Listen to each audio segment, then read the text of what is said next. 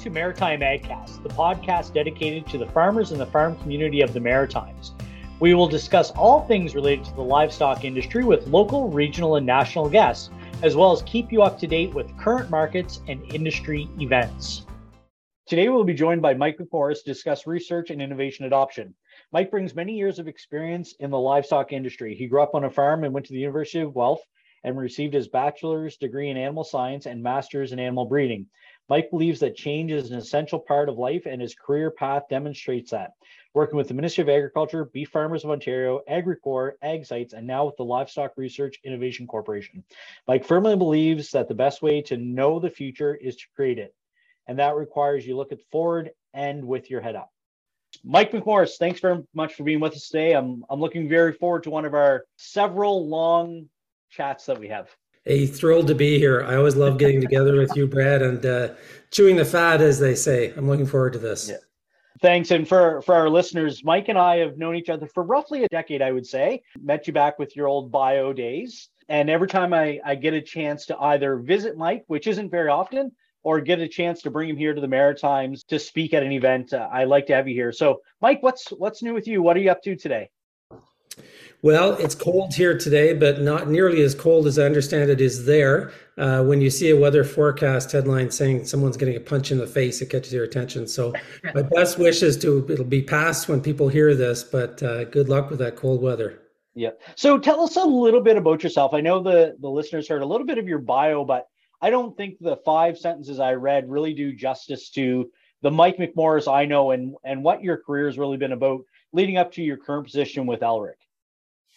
Sure. I grew up on a farm, kind of a mixed farm. I'm old enough that was kind of the norm back in the day. Things hadn't really gone to specialization nor consolidation nearly to the way they have nowadays. So that was kind of normal. University of Guelph, animal science, had a real interest in genetics. So I did a master's degree in animal breeding and genetics, which is fascinating to see how out of date things become, because genomics wasn't even a word when I did a master's in animal breeding. So things certainly do change.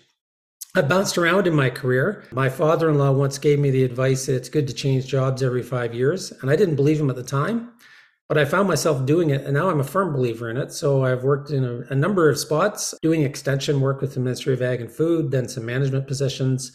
And then I moved to Bio, which is now AgSites. And sorry, I got the order wrong. I bounced around so much. I went to Ontario Cattlemen's, which is now Beef Farmers of Ontario. Then I went to Agricorp, which delivers crop insurance, agri-stability, those sorts of things. Then to Bio, which is now AgSites.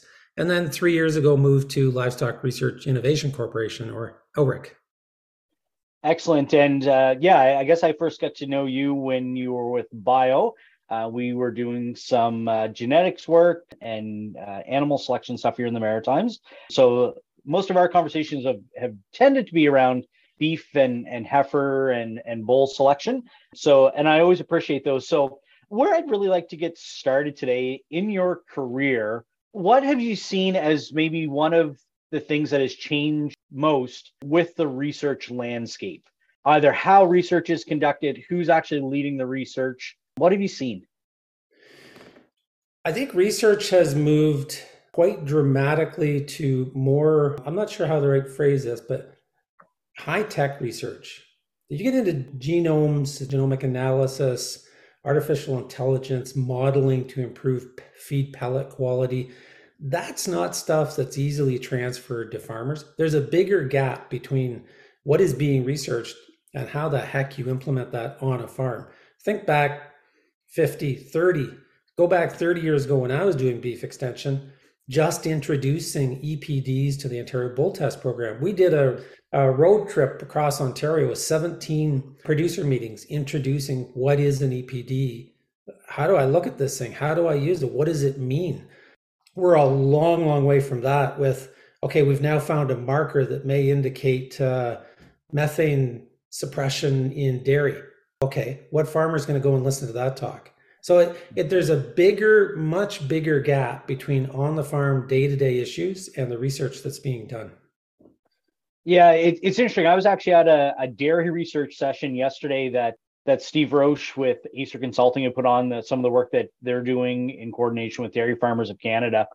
And I think the research that was presented there was actually very farmer friendly. So one of the things that Dr. Nancy McLean talked about from Dalhousie was, different silage systems and cost benefit and digestibility, right? But previous to that, we were talking about passive immunity and Brix testing for calf health and how it related to long-term productivity and longevity of milk cows. And, to me, those are things that are high tech yet user friendly at the same time. Does that make sense? It does. And I think it's when you really cut to the chase, when you think of a farmer making decisions, and so you're an extension person, I want to influence your decision. That's really what extension is about. It's not really influence your decision. I want to inform you to help you make the best possible decision. There's a difference. And really, when you think about farmers, they're caught up very much like a lot of us in our day-to-day activities and what's impacting me today. It could be a frozen water line. What's impacting me tomorrow? Well, it might be I need to expand my land, but the price of land has gone up, so it's becoming harder and harder. But it's really hard to look much further down the road than maybe 6 months. And even at the commodity organization level, and I speak from experience because I was general manager of Beef Farmers of Ontario, it's really hard for those organizations, try as they want, to look further out than I think they would target 18 months. But I would venture to say that most of them have an average outlook horizon of probably 6 months. And why would that be? Well, think Buttergate, think the threat of African swine fever, think the latest crop conditions or, moving hay across the country because somebody's short of hay. There are always more short-term emergency or really important things that need to be dealt with. So it's really harder and harder for not only farmers, but to their own organizations to look further out and see what's coming. And that actually is the part that worries me, is that we're not seeing some of the things that are coming at us, and they're going to get to us faster than we think. Yeah, it's interesting you say that. So we obviously in the office here work with a couple of livestock groups. And I think a lot of times we think that we're looking into the future. So, particularly with cattle, we have very specific ways that we can spend the check off on research and innovation and marketing. And we have to think about always how we're going to spend that money 2 years in advance. And then each year we have to put together a plan on the exact activities, but you're right. This morning I'm looking at CFI applications for swine depopulation and humane euthanasia. And that's something we've worked on for a while, but it never seems like we make it to the horizon because things change, right? Like we're not in a static state. So how do you manage through the long-term things you need to do, but chunk them up into short-term, more accomplishable things? One of the key things that I think we need to do far better, and this is, if it's seen as criticism, it's criticism of everyone, including any role I've ever played. And that is, I think there's been a divergence, an unhealthy divergence of industry, research, and government.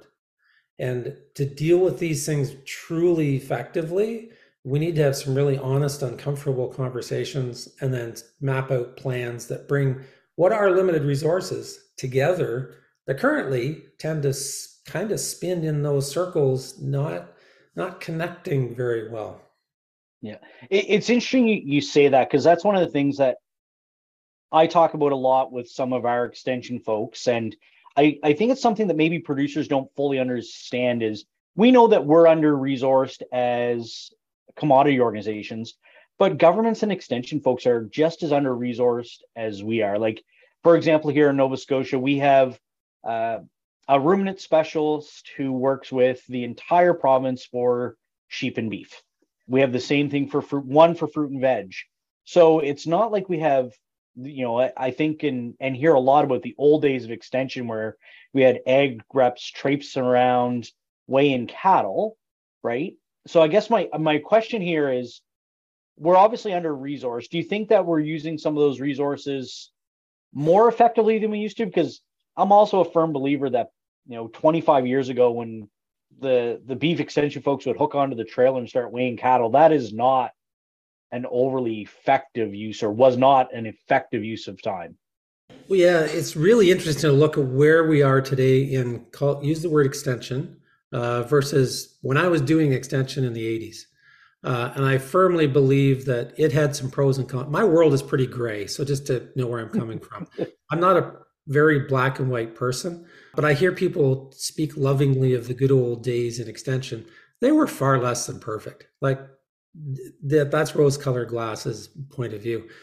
But we have evolved to a spot where most governments, and they did it different ways. We did it different in Ontario than Nova Scotia, different than others. But generally speaking, there was a wave in the 90s for governments to get out of extension. Absolutely. Yep. That's a reality. That's not a criticism. But the problem was that certainly in lots of places, I won't speak specifically to Nova Scotia, there really wasn't a good plan. So they kind of got out of it, which left a hole. And then that hole started to be filled somewhat by sector groups, somewhat by private industry. And we're involved in a study with Dr. Adhirul Chowdhury at the University of Guelph. And one of the things he did is just get people in a room and say, okay, so where are we? It was fascinating to listen to the discussion, the different points of view of the history that we all lived. And if we're all under that different understanding of how we got to where we are, as much as you can't dwell on history, unless you kind of agree on that, it's really hard to move forward. But yeah, and one of the things I've seen as well is, let's face it, private industry is going to follow money. And so I've seen a really big difference in the supply managed sectors versus the non-supply managed sectors as far as that hole for extension has been filled. It's actually to the point where using the word extension generally sets you off down a rabbit hole discussing, well, what is extension? Well, no, it's KTT, knowledge translation and transfer. No, it's knowledge mobilization. No, it's ag advisory services. So we at LRIC, we actually use the word GRIP. So getting research into practice, which is, let's just stop this ridiculous no fruit added discussion about what does extension mean. We're really talking about, you've got research, you want to get it into practice. How do you do that? And that's a really broad spectrum that captures a whole lot of people. So we're starting to get a little bit of traction with that, I think, and hopefully that will help people have something common they can talk about. Yeah, and it's interesting you say that. So one of the discussion points I had with a dairy farmer yesterday was there is lots of great research happening, whether it's A-based or exploratory research or applied research. But one of the things that often is missing is getting it out to producers. And one of the conversations we had was, yesterday's session was really great. There were 45 dairy producers there from the Maritimes. There are about 600 farms. So not a lot of market penetration there. But the folks that were there found it very valuable. So what I kind of tongue-in-cheek said, we were talking and he said, researchers should have to do KTT. And I said, well, where are all the producers that are looking for this information as well? Like the information provision and seeking is a two-way street. So we can put all the workshops on in the world, but unless people are coming to them or seeking that information, then we can't bring it to you individually. Absolutely. And I want to pick up on something that was said there, that all researchers should do KTT. I think that's absolutely wrong. I think some of the best researchers should be left in their office with their computer or in the research station with the cows. They have no interest in KTT or extension or GRIP. Let's use GRIP. They have no experience. They have no training. They have no background in GRIP. You're far better off taking what they produce and having somebody who's really good at that get that into place.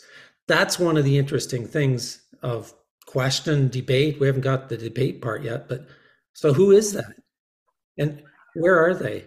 Who do they report to? Who pays for it? And really, one of the things that those people have to be good at is really understanding the industry and knowing, okay, the time is right. There are moments when you can effectively do extension or GRIP in a particular topic. And if you miss that moment, it doesn't matter. The other thing is, what is success as far as numbers? What percent of producers getting that information is success? If anybody's shooting for 100, I guarantee you they will be dissatisfied because not everybody wants that information. Think of your own life. There are things that we probably should be knowing to make better decisions, but we just don't have the interest. We might not even know we don't have that interest. But that again gets at adult education and knowing how do you get effectively to people to help them know sometimes what they don't know they need to know.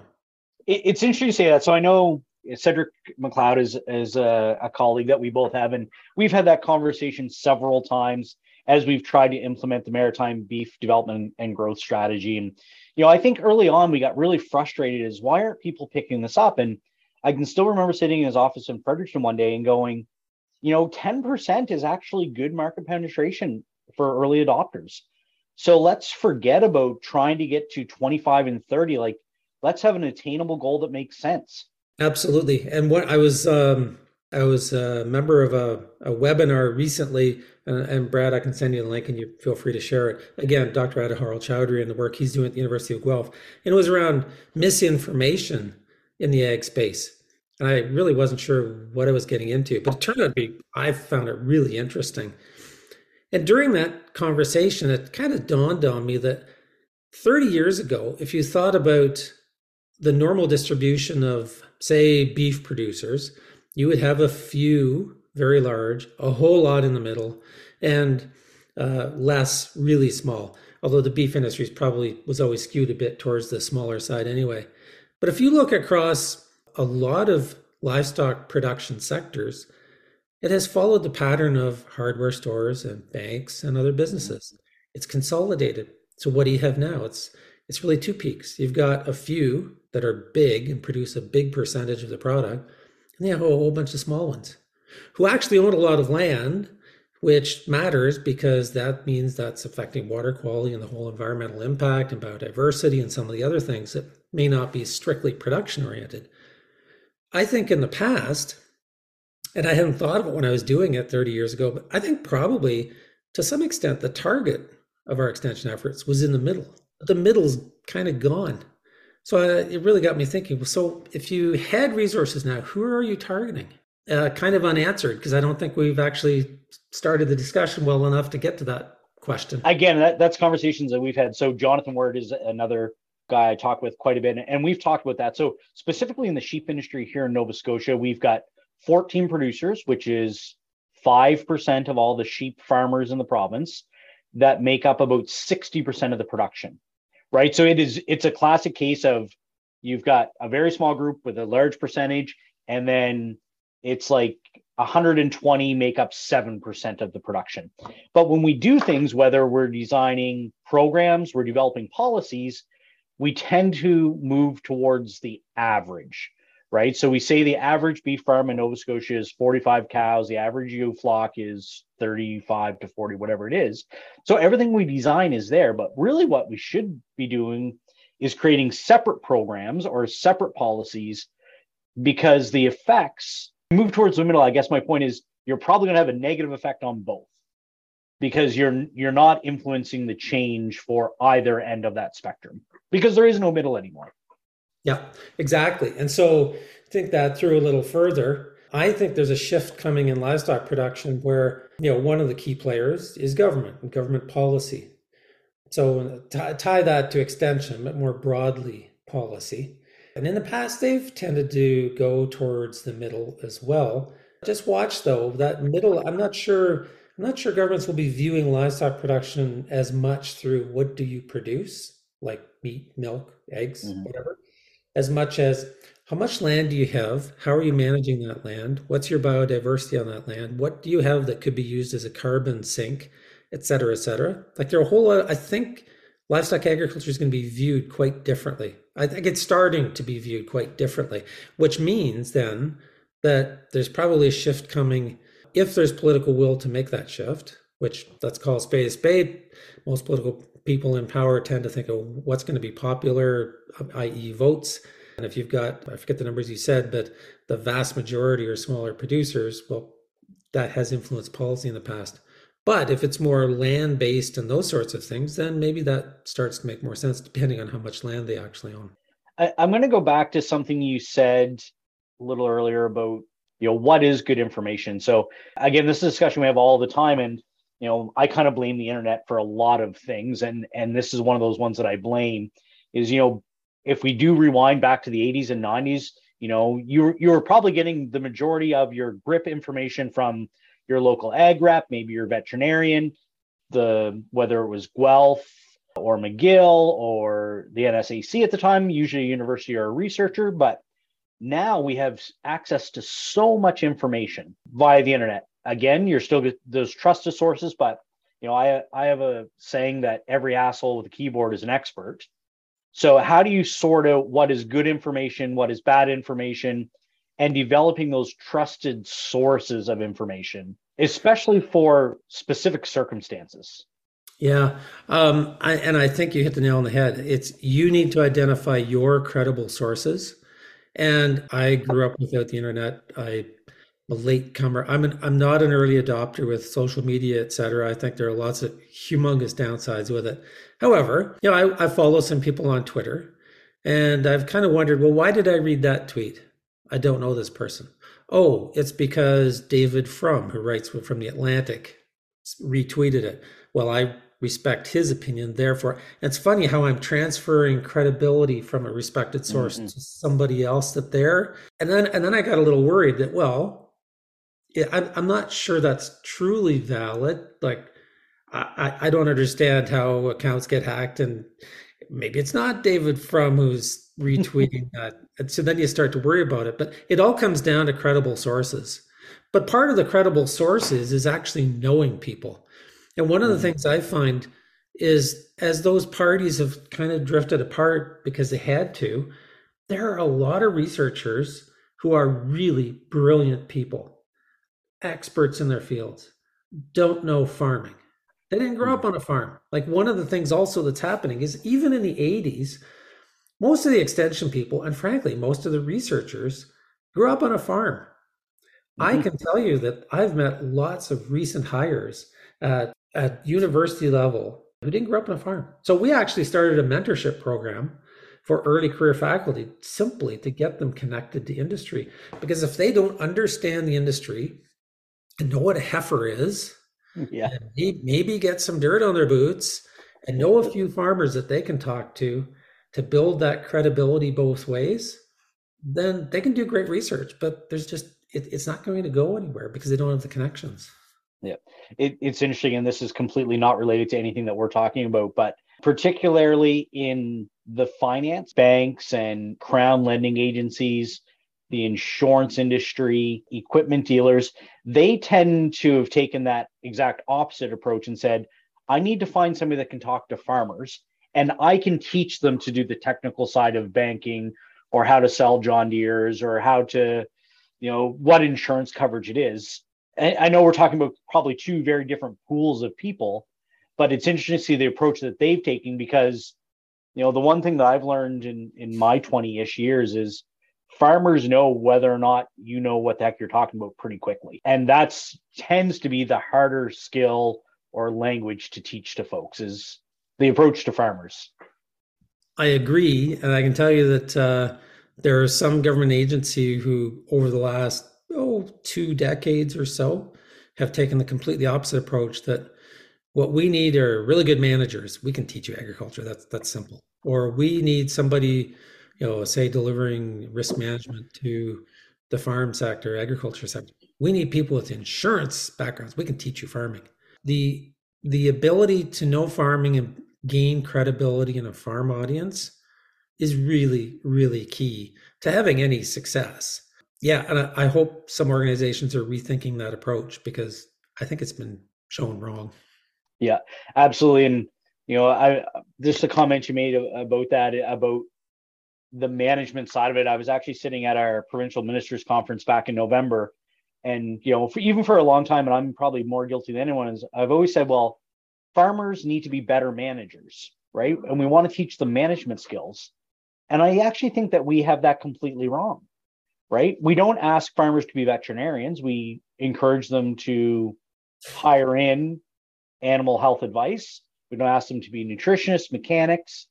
So why aren't we encourage them just to farm, do the thing that they're best at, and hire in a management advisor the same way they hire in a health advisor or a crop advisor. Yeah, I mean, it's an intriguing and I think right approach. Again, when you think about, okay, where would that work? I dare say it's pretty hard to find a sheep producer in Canada who would say, okay, I have the financial wherewithal for my operation and the interest to hire somebody to help me with management. Certainly, it's an option in dairy. Again, who has the resources to do things differently, and there are some pretty big differences. So touching on that research, I'm going to back up a little bit again. And you said that, particularly industries or sectors that tend to be more profitable, at least have a little bit better cash flow, tend to be the ones that look at GRIP or look at research a little differently. From your experience and some of the work that you folks are doing at Alric, like the cost of research itself has increased dramatically over the last even 5 years. Well, the cost of people, the cost of lab space, the cost of lab equipment. How is that affecting research? And, how do we maximize those limited industry dollars? Also knowing that cost share ratios in research funding to industry investments have changed also roughly in that same time period. Yeah, for sure. The cost of research is definitely higher. If you think back to 70s and 80s, where it might have been, we're going to feed some steers 2 types of corn silage. They've got some steers and some corn silage. Now, if you're looking at, we want to find a marker that has implications on nematode resistance in sheep. Mm-hmm. Well, you're into sampling, you're into specific equipment, you're into a lab. It has definitely changed. In Ontario, if anybody listening to this has a chance to get to Ontario, please look me up and we'll make sure you get to see our new livestock research facilities. Mm-hmm. Beef, dairy, and pork's almost done, and poultry is going to be done. An investment of well over $100 million. So we're sitting on a bit of a gold mine as far as the facilities. It again speaks to the cost of that research. I think too, we need to be really careful. One of my points of view on the world too is that mankind in general is really terrible at finding the middle. We tend to do everything pendulum, whether that's politics, wild swing right, wild swing left. But any issue, we seem to go to the extremes. We can't settle in the middle. So when good initiatives come out and they said, well, we need to deal with some things, like we need to make sure there's good animal care at research facilities. Absolutely. Can't argue it. Should have been done a long time ago. But we have to make sure that doesn't become a bit of a drawdown on resources to make sure that happens. There are other initiatives. If you look at, some people don't like the word bureaucracy, but I don't know what else to call it. The bureaucracy associated with research, it can drain a huge amount of resources. It's hard to talk about because immediately when you do, people think, oh, well, then you're against animal care. No, I'm not. But I think we need to look pretty hard at, so how do we implement some of these things and not drain what are pretty precious resources? The other really interesting aspect is those who have funding available for matching, putting more and more of their priorities, which is understandable, but it's kind of new. So some of the new federal funding that's available has some pretty strict requirements. And again, not saying it's wrong, but if you're a researcher, you better be using the words climate change in your proposal these days. End of story. Did the pendulum go too far? Yeah, maybe. Yeah, without getting into too much of a political discussion. I've had this discussion quite a bit, even with Steve and Amy last week on another episode that folks will be able to listen to. And a lot of times research, programming, policies, again, are done in such short, nearsighted political cycles that, I've asked the question quite a bit. So we're about to roll into the Sustainable Canadian Agricultural Partnership. And from the outside, it looks exactly like the Canadian Agricultural Partnership that's about to expire in March of 2023, except for the climate change lens. So not expecting a lot of changes in the overall investment, but you're right, it's guiding everybody towards carbon sequestration, methane reduction, which don't get me wrong, I think that's a good thing. But what happens in 4 years when and if there's a change in political office and the focus goes away from that? So now what we've done is concentrated or so hard for 5 years on a single topic or a very concentrated topic. And now all of a sudden that's no longer a priority. So now we've dumped billions of dollars into this research program across multiple industries, and now there's a different focus. It's a real danger.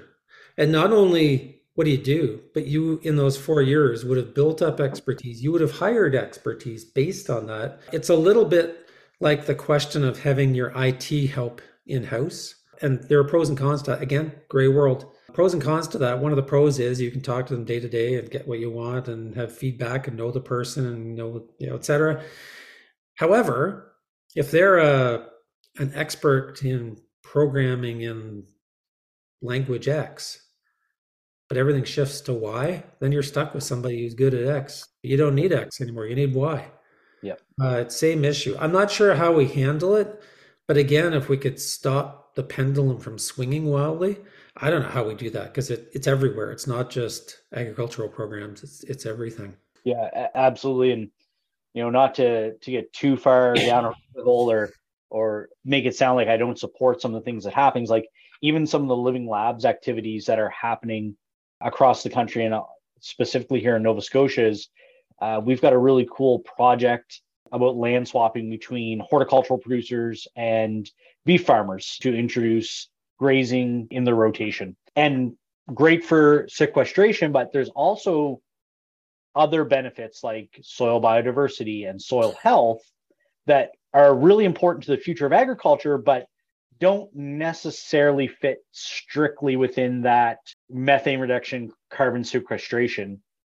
So how do we deal with those things, taking in those peripheral benefits as well? I think the livestock sector needs to do a much better job of positioning themselves. There are too many other people writing the story of livestock today, whether that's the CEO of Impossible Foods saying we need to get rid of all livestock, which if you understand livestock, it's ridiculous. But if you don't understand livestock and you hear it often enough, then you hear people on the news saying, we're way too reliant on farming. We need to get rid of farming. Okay, I'd love to sit down with that person and say, so what are you going to eat? So yeah, I think the livestock sector needs to be much more involved, much more proactive as a livestock sector, not beef alone, but the livestock sector. The livestock sector really is a key pillar of the economy, environment, and food security. And we need to state that. We need to get governments to agree to it. We need to get researchers to agree to it. We need to say, here's what we're doing, and we're doing better. And yeah, soil health is one that I think livestock we should be banging the drum very loudly on that topic. Yeah. And, I think of our friends in the prairies and we talk about native grasslands and even species biodiversity, right? So having those native grasslands and non-cultivated forages, again, not directly related to climate, but, for the greater good of the Canadian biosphere, probably very, very important. Yeah, definitely. And that's been talked about for a while in the West. And I think hats off to Beef Cattle Research Council, who, if you're a beef farmer listening to this and you haven't checked out their website, I think it's beefresearch.ca. Yep. Some really good resources there. Another example, think about that, how that was a hole, and cattle industry now have started to fill that hole. They've been banging that drum pretty loudly for quite some time around native prairies, which is great. Yep. But we need to broaden that message. So what is it in Nova Scotia? Interestingly enough, I haven't had a lot of chance to look at it specifically, but Friday night at curling, we curled against the Department of Natural Resources folks, so the forestry folks. And one of the gents was saying that the province of Nova Scotia has recently announced a forestry plan around sustainability, but a look at the long-term economics of the logging industry as well, and looked at the interface between agriculture and recreation and land preservation all at the same time. And specifically to Nova Scotia, half of all farmland is actually woodlot. So we look at those things. So maybe it's not native pasture, but how do we deal with cultivated land and forestry land? And maybe we can do a better job in both timber harvesting and using cattle in those systems as well, in recently logged or harvested land. So good point. And maybe sometimes you just change your point of view 10 degrees and the world looks pretty different. But maybe instead of having sheep farmers, beef farmers, and blueberry farmers in Nova Scotia, you've got agricultural landowners. Yes. Doesn't matter what's on it. You are an agricultural landowner. That's what you have in common. And I think, I mean, it's hard for farmers who are busy day to day, wanting to engage. And I know it's a different language, but I think they really need to seize opportunities. And I know a little bit about Nova Scotia's new climate action plan. I don't know a lot of the details, but certainly I think there's an opportunity. I mean, there's no point fighting a big wave. You've got to ride that wave, which means you have to get involved and get on top of that wave. And I think it's opportunities like that and share cynicism to some extent around new federal, provincial ag policies. But that's the wave. So how do we get involved and help direct that? And again, that's a different skill set in itself because you need somebody who can know the right people in government, speak their language, but also then know agriculture and speak their language and play that bridging role. I think that's one of the things that's missing in agriculture in general, and certainly in the livestock sector, is some people who are really good at that bridging role. Yeah, and not that I'm a great bridger of that either, but I think that's one of the interesting perspectives that there are a few of us here in the extended office that we've had a bit of experience at the farm level, worked in either the provincial or federal government, and now work in the NGO sector. That it is it's a different language, and without the proper translation, and there are great folks that work in our provincial Department of Agriculture that have farming backgrounds or are current farmers, but for the ones that aren't, it's connecting or translating the government speak and the industry speak to make sure that you're talking about the same thing is a bit of an art. Really quick story. When I was a grad student or a student at the University of Guelph, between third and fourth year, I worked at the beef research station. And one day at lunch, the assistant manager, who was about 10 years older than me, who had done an animal science degree, which I was 3 years into, said out of the blue, if I was doing it all over again, I wouldn't take animal science. And I thought he was joking, but he said, no, I'm serious. Really? So what would you take? And he said, psychology. And I laughed. And he said, no, seriously. And I looked at him and said, what? He said, you get out in the world and you start working in different things, no matter what it is, and you realize everything is people. Mm-hmm. And sometimes I think that's what we forget, like that whole people element of things, because I can completely concur with you, Brad. Industry, government, and academia are completely different worlds at this point with completely different languages. But break that down a bit. I just said industry. What industry? The sectors are completely different.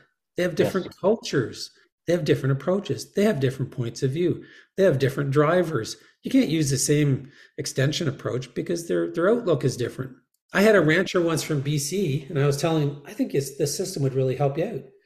And I said, would you want it to increase weaning weights? Yeah, I'm not that interested. Are you interested in making more money at more quality calves? Whatever I was throwing out there. And at the end, he's just said, I don't care about all that. Can it save me time? Okay, so your driver is saving time. That's all he cared about. So what is it that people are interested in?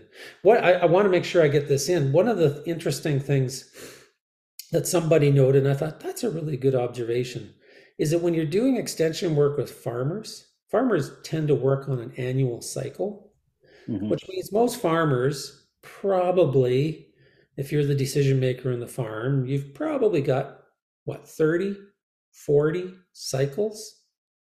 So if you screw up one or two because of a bad decision that you made, that's a lot of catch up to make. So you're a little more risk averse on things because of that very real outlook on, well, what risk can I take? So one of the things that it would be good in GRIP would be not just, hey, this worked in a research station, we think you should do it, but do that next step of proving it out in the field.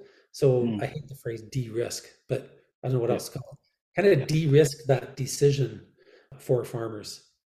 Yeah, it's interesting to say that because one of the things I've made my speaking notes, and when we were talking a little earlier, I actually wrote the note that seeing is believing. And with my limited experience compared to yours, like anytime we do things that are hands-on, on a farm demonstration purposes, there are two things.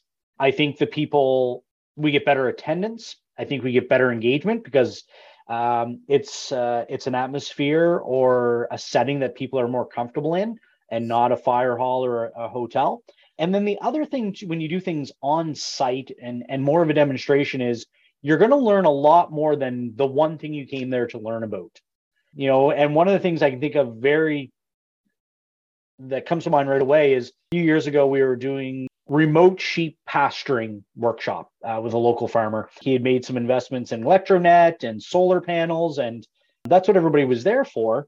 And then a lot of the discussion actually came about breeding and ram selection, and he's got some other enterprises. So, how does the dairy work in with the sheep? And, I notice you've got some older equipment here and you're not running brand new equipment. How does that pencil out? And, how does it maximize both enterprises? And you just get this much more natural conversation and learning opportunity that you don't get when I stand up in front of our cattle zone meeting for an hour and spew the things off that we're working on.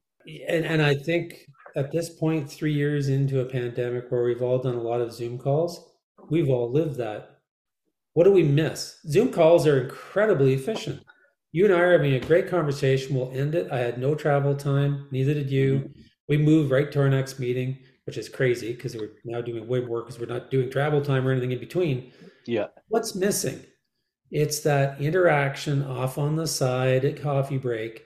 And I think it's safe to say, certainly my experience has been, where do the good ideas come from? Generally, what do you think about that? Well, what about this? And then you start exploring and the brains start working. And that's when the creative stuff happens. I think it's the same. You explore more, you're more open to it. And you said it, your farmers are in a setting they're far more comfortable with. They're amongst peers. Somebody commented to me that the most important part of an even in-field session is when people are walking back to the bus talking to each other. You can't deny that. The hard part is that's the most expensive kind of extension or getting research into practice. So who's paying for it? Yeah, that's right. And we've talked a lot about in the office too. Zoom is great.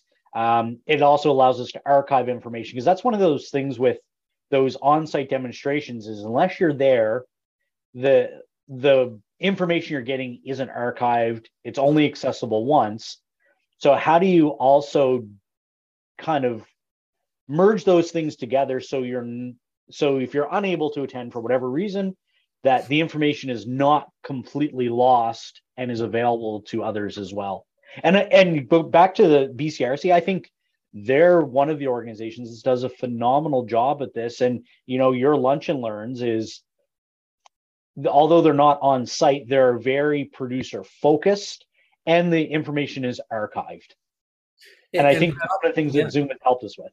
Yeah, absolutely. And on top of that, we are Horizon series of webinars, and it started, what are the big things facing the livestock sector? And it's great because the videos, check out our website, anybody that's interested. But then on top of that, that's the 20-minute info, 20-minute question. But then you've got different audiences. There might be somebody more interested. So we create a white paper, and it's like 5-6 pages, really easy to read. But if you're interested, it kind of guides you a little further and gives you some credible sources to then check out. But then the other way of that are the people who, I don't want to spend 20 minutes, just give me the top 3, right?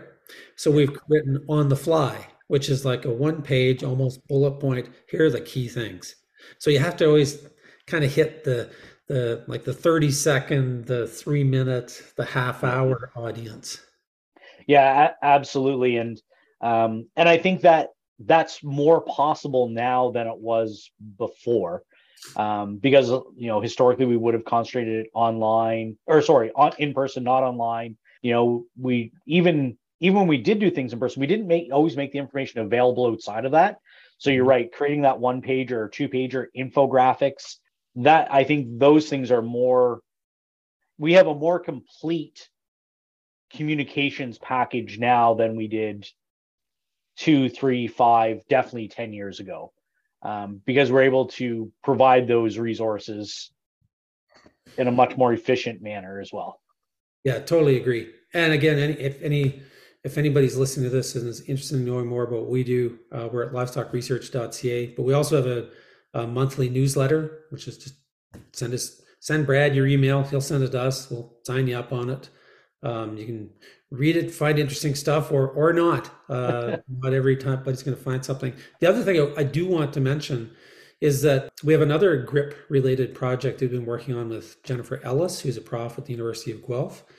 One of those really bright young lights, has some industry experience. She's an expert on, you want to read a research proposal that gets you scratching your head, read one of hers. Like, she's a great person, but wow, it's machine learning and improving pellet quality in feed mills. And yet, if we were talking, she'd be on this call talking just as casually and personally as us. Like, she's really good at that. So we've got a project with her, and through it, we've created, and they're all on our website, 10 podcasts with faculty and industry people looking at, so what have you done in innovation? What worked, what didn't? And then we have 22 producer videos asking them questions about, so where do you get innovation? How do you adopt it? How do you make decisions? So those are all there on our website. And then we did one last year. We're having one April 19th of this year. It's called a GRIP Roundtable, and it will be a hybrid event. So certainly if somebody's interested, please join that. We have one speaker confirmed. I'm not sure. We're still noodling through the agenda, but some of you will have heard of Alison Van Enenman. I think I'm saying that name right. She's from UC Davis, a really good, one of those people that's really good at science communication. So I think it's going to be a great event. If anybody's interested, just let me know. Excellent. And definitely appreciate that, Mike. And I don't get a lot of time to attend some of your Horizon series, but I pop in when I can. And even when I don't, I always get the follow-up email saying, here's the recording, here's the document, go and have a look. We're getting on in time a little bit. And one thing I'd like to touch on just real quickly, and we've already talked a little bit about it, and I want to go back just to the EPD conversation that you brought up earlier. And it's one of those things. So we work with the local bull test station, and we have a Vitelli grow sense system, and we do RFI. And one of the things that we focus on in the region a lot is genetic improvement, mostly through bull selection. And our constant struggle, even though we've worked with, the great folks at Ag Sites and you over the years, is, do we have too much information? Right. So we've got the general suite of EPDs on bulls is, I don't know, there's 10 or 12, but we just keep adding and adding and adding. So is there a way we can simplify those things? The other conversation we have is, do bull buyers specifically know exactly what problem they're trying to fix? Right. So what EPD should they be looking at? And birth weight and calving ease are not the same thing. Right. So you hear it all the time. We're going to hear it April 1st at the bull sale. I need a low birth weight bull. So I guess my question here is, with all the information that's available and kind of the lack of understanding or folks not really looking at it now, why do we continue to add EPDs? I mean, I get it from a data guy, like the more information we have, but we have folks that aren't even using the information now. So a couple of points. I think we do need to keep developing new EPDs. I think the challenge is that we have two potential users of those EPDs. One is bull buyers, and that's a really tough market because they're not generally in that world. They're harder to reach than bull breeders who are looking at pedigrees and, genetic evaluations and whatnot. I had an experience once where somebody I know who buys really good bulls, pays really attention to quality. He was looking at a bull. I was there, and he was talking to the bull breeder, and the bull breeder kind of indicated some of the numbers, and they had that on paper in front of them. And I saw this guy kind of glance at the paper, and he glanced at the bull, and then he turned to the breeder and said, "So what do you recommend?" He had trust in the breeder. That's what was selling him, not the EPDs. Mm-hmm. So that means the market really is the breeders. But the breeders, to some extent, are thinking, but I've already got the trust of my clients. I don't need those numbers. So there's a bit of a catch-22 there, right? So, well, then who is the audience? I think When you get a lot of numbers, it does get confusing. People don't have clear breeding objectives.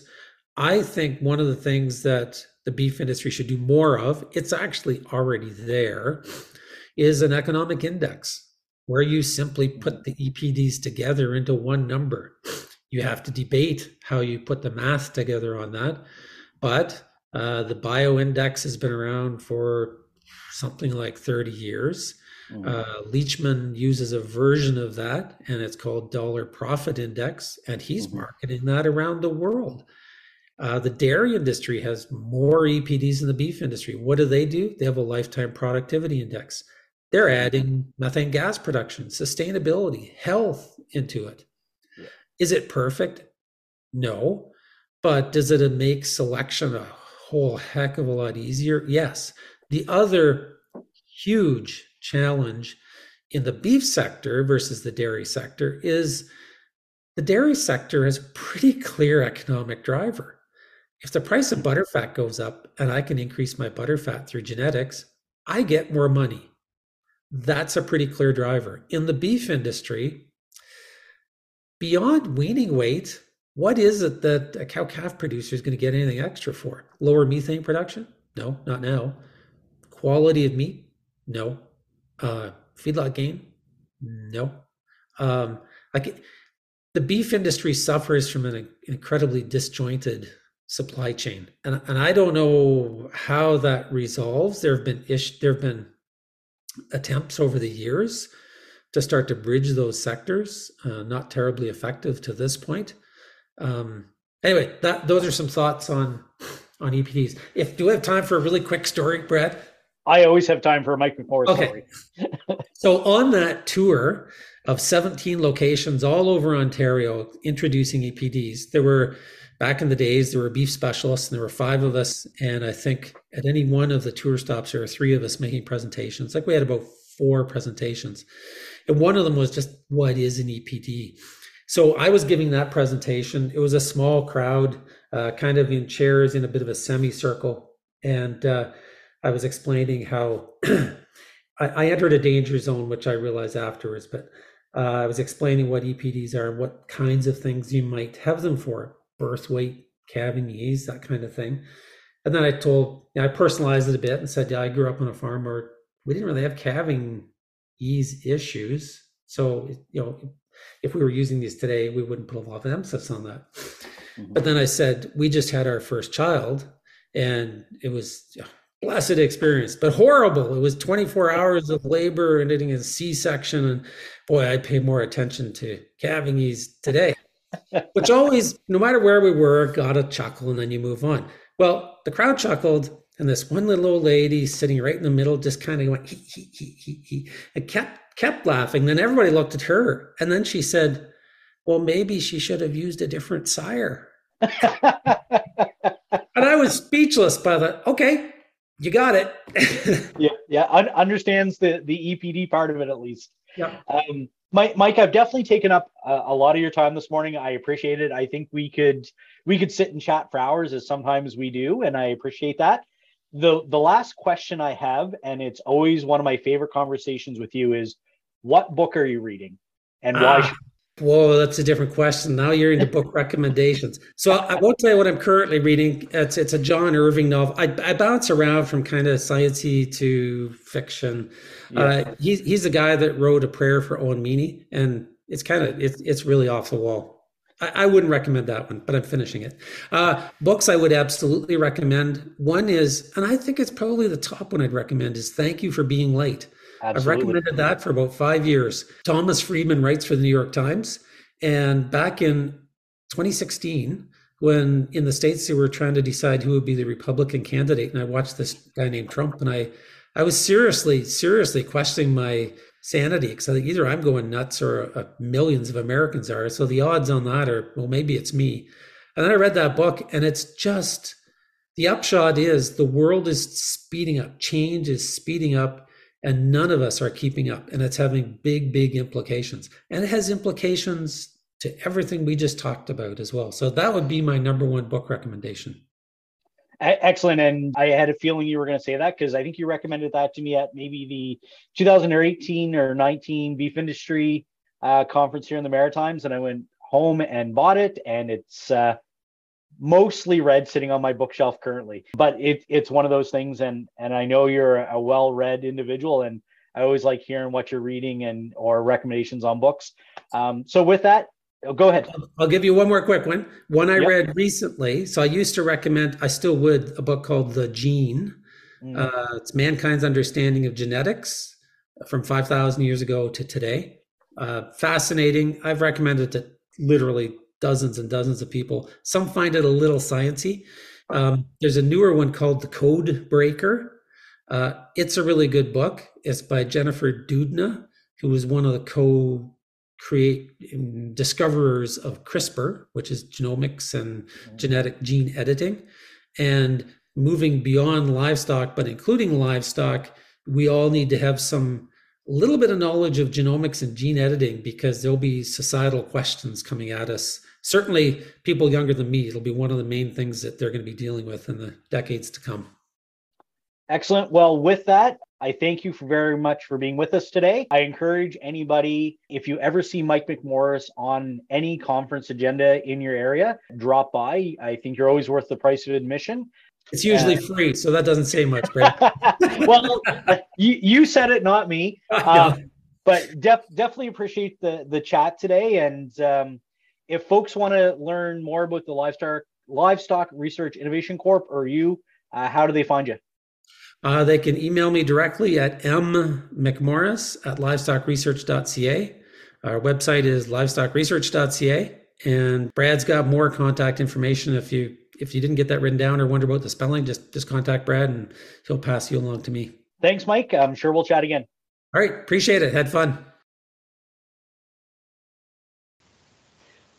Don't want to miss any future episodes? Subscribe to a Maritime AgCast today through Anchor, Apple Podcasts, Google Podcasts, Spotify, or your other favorite podcast platform.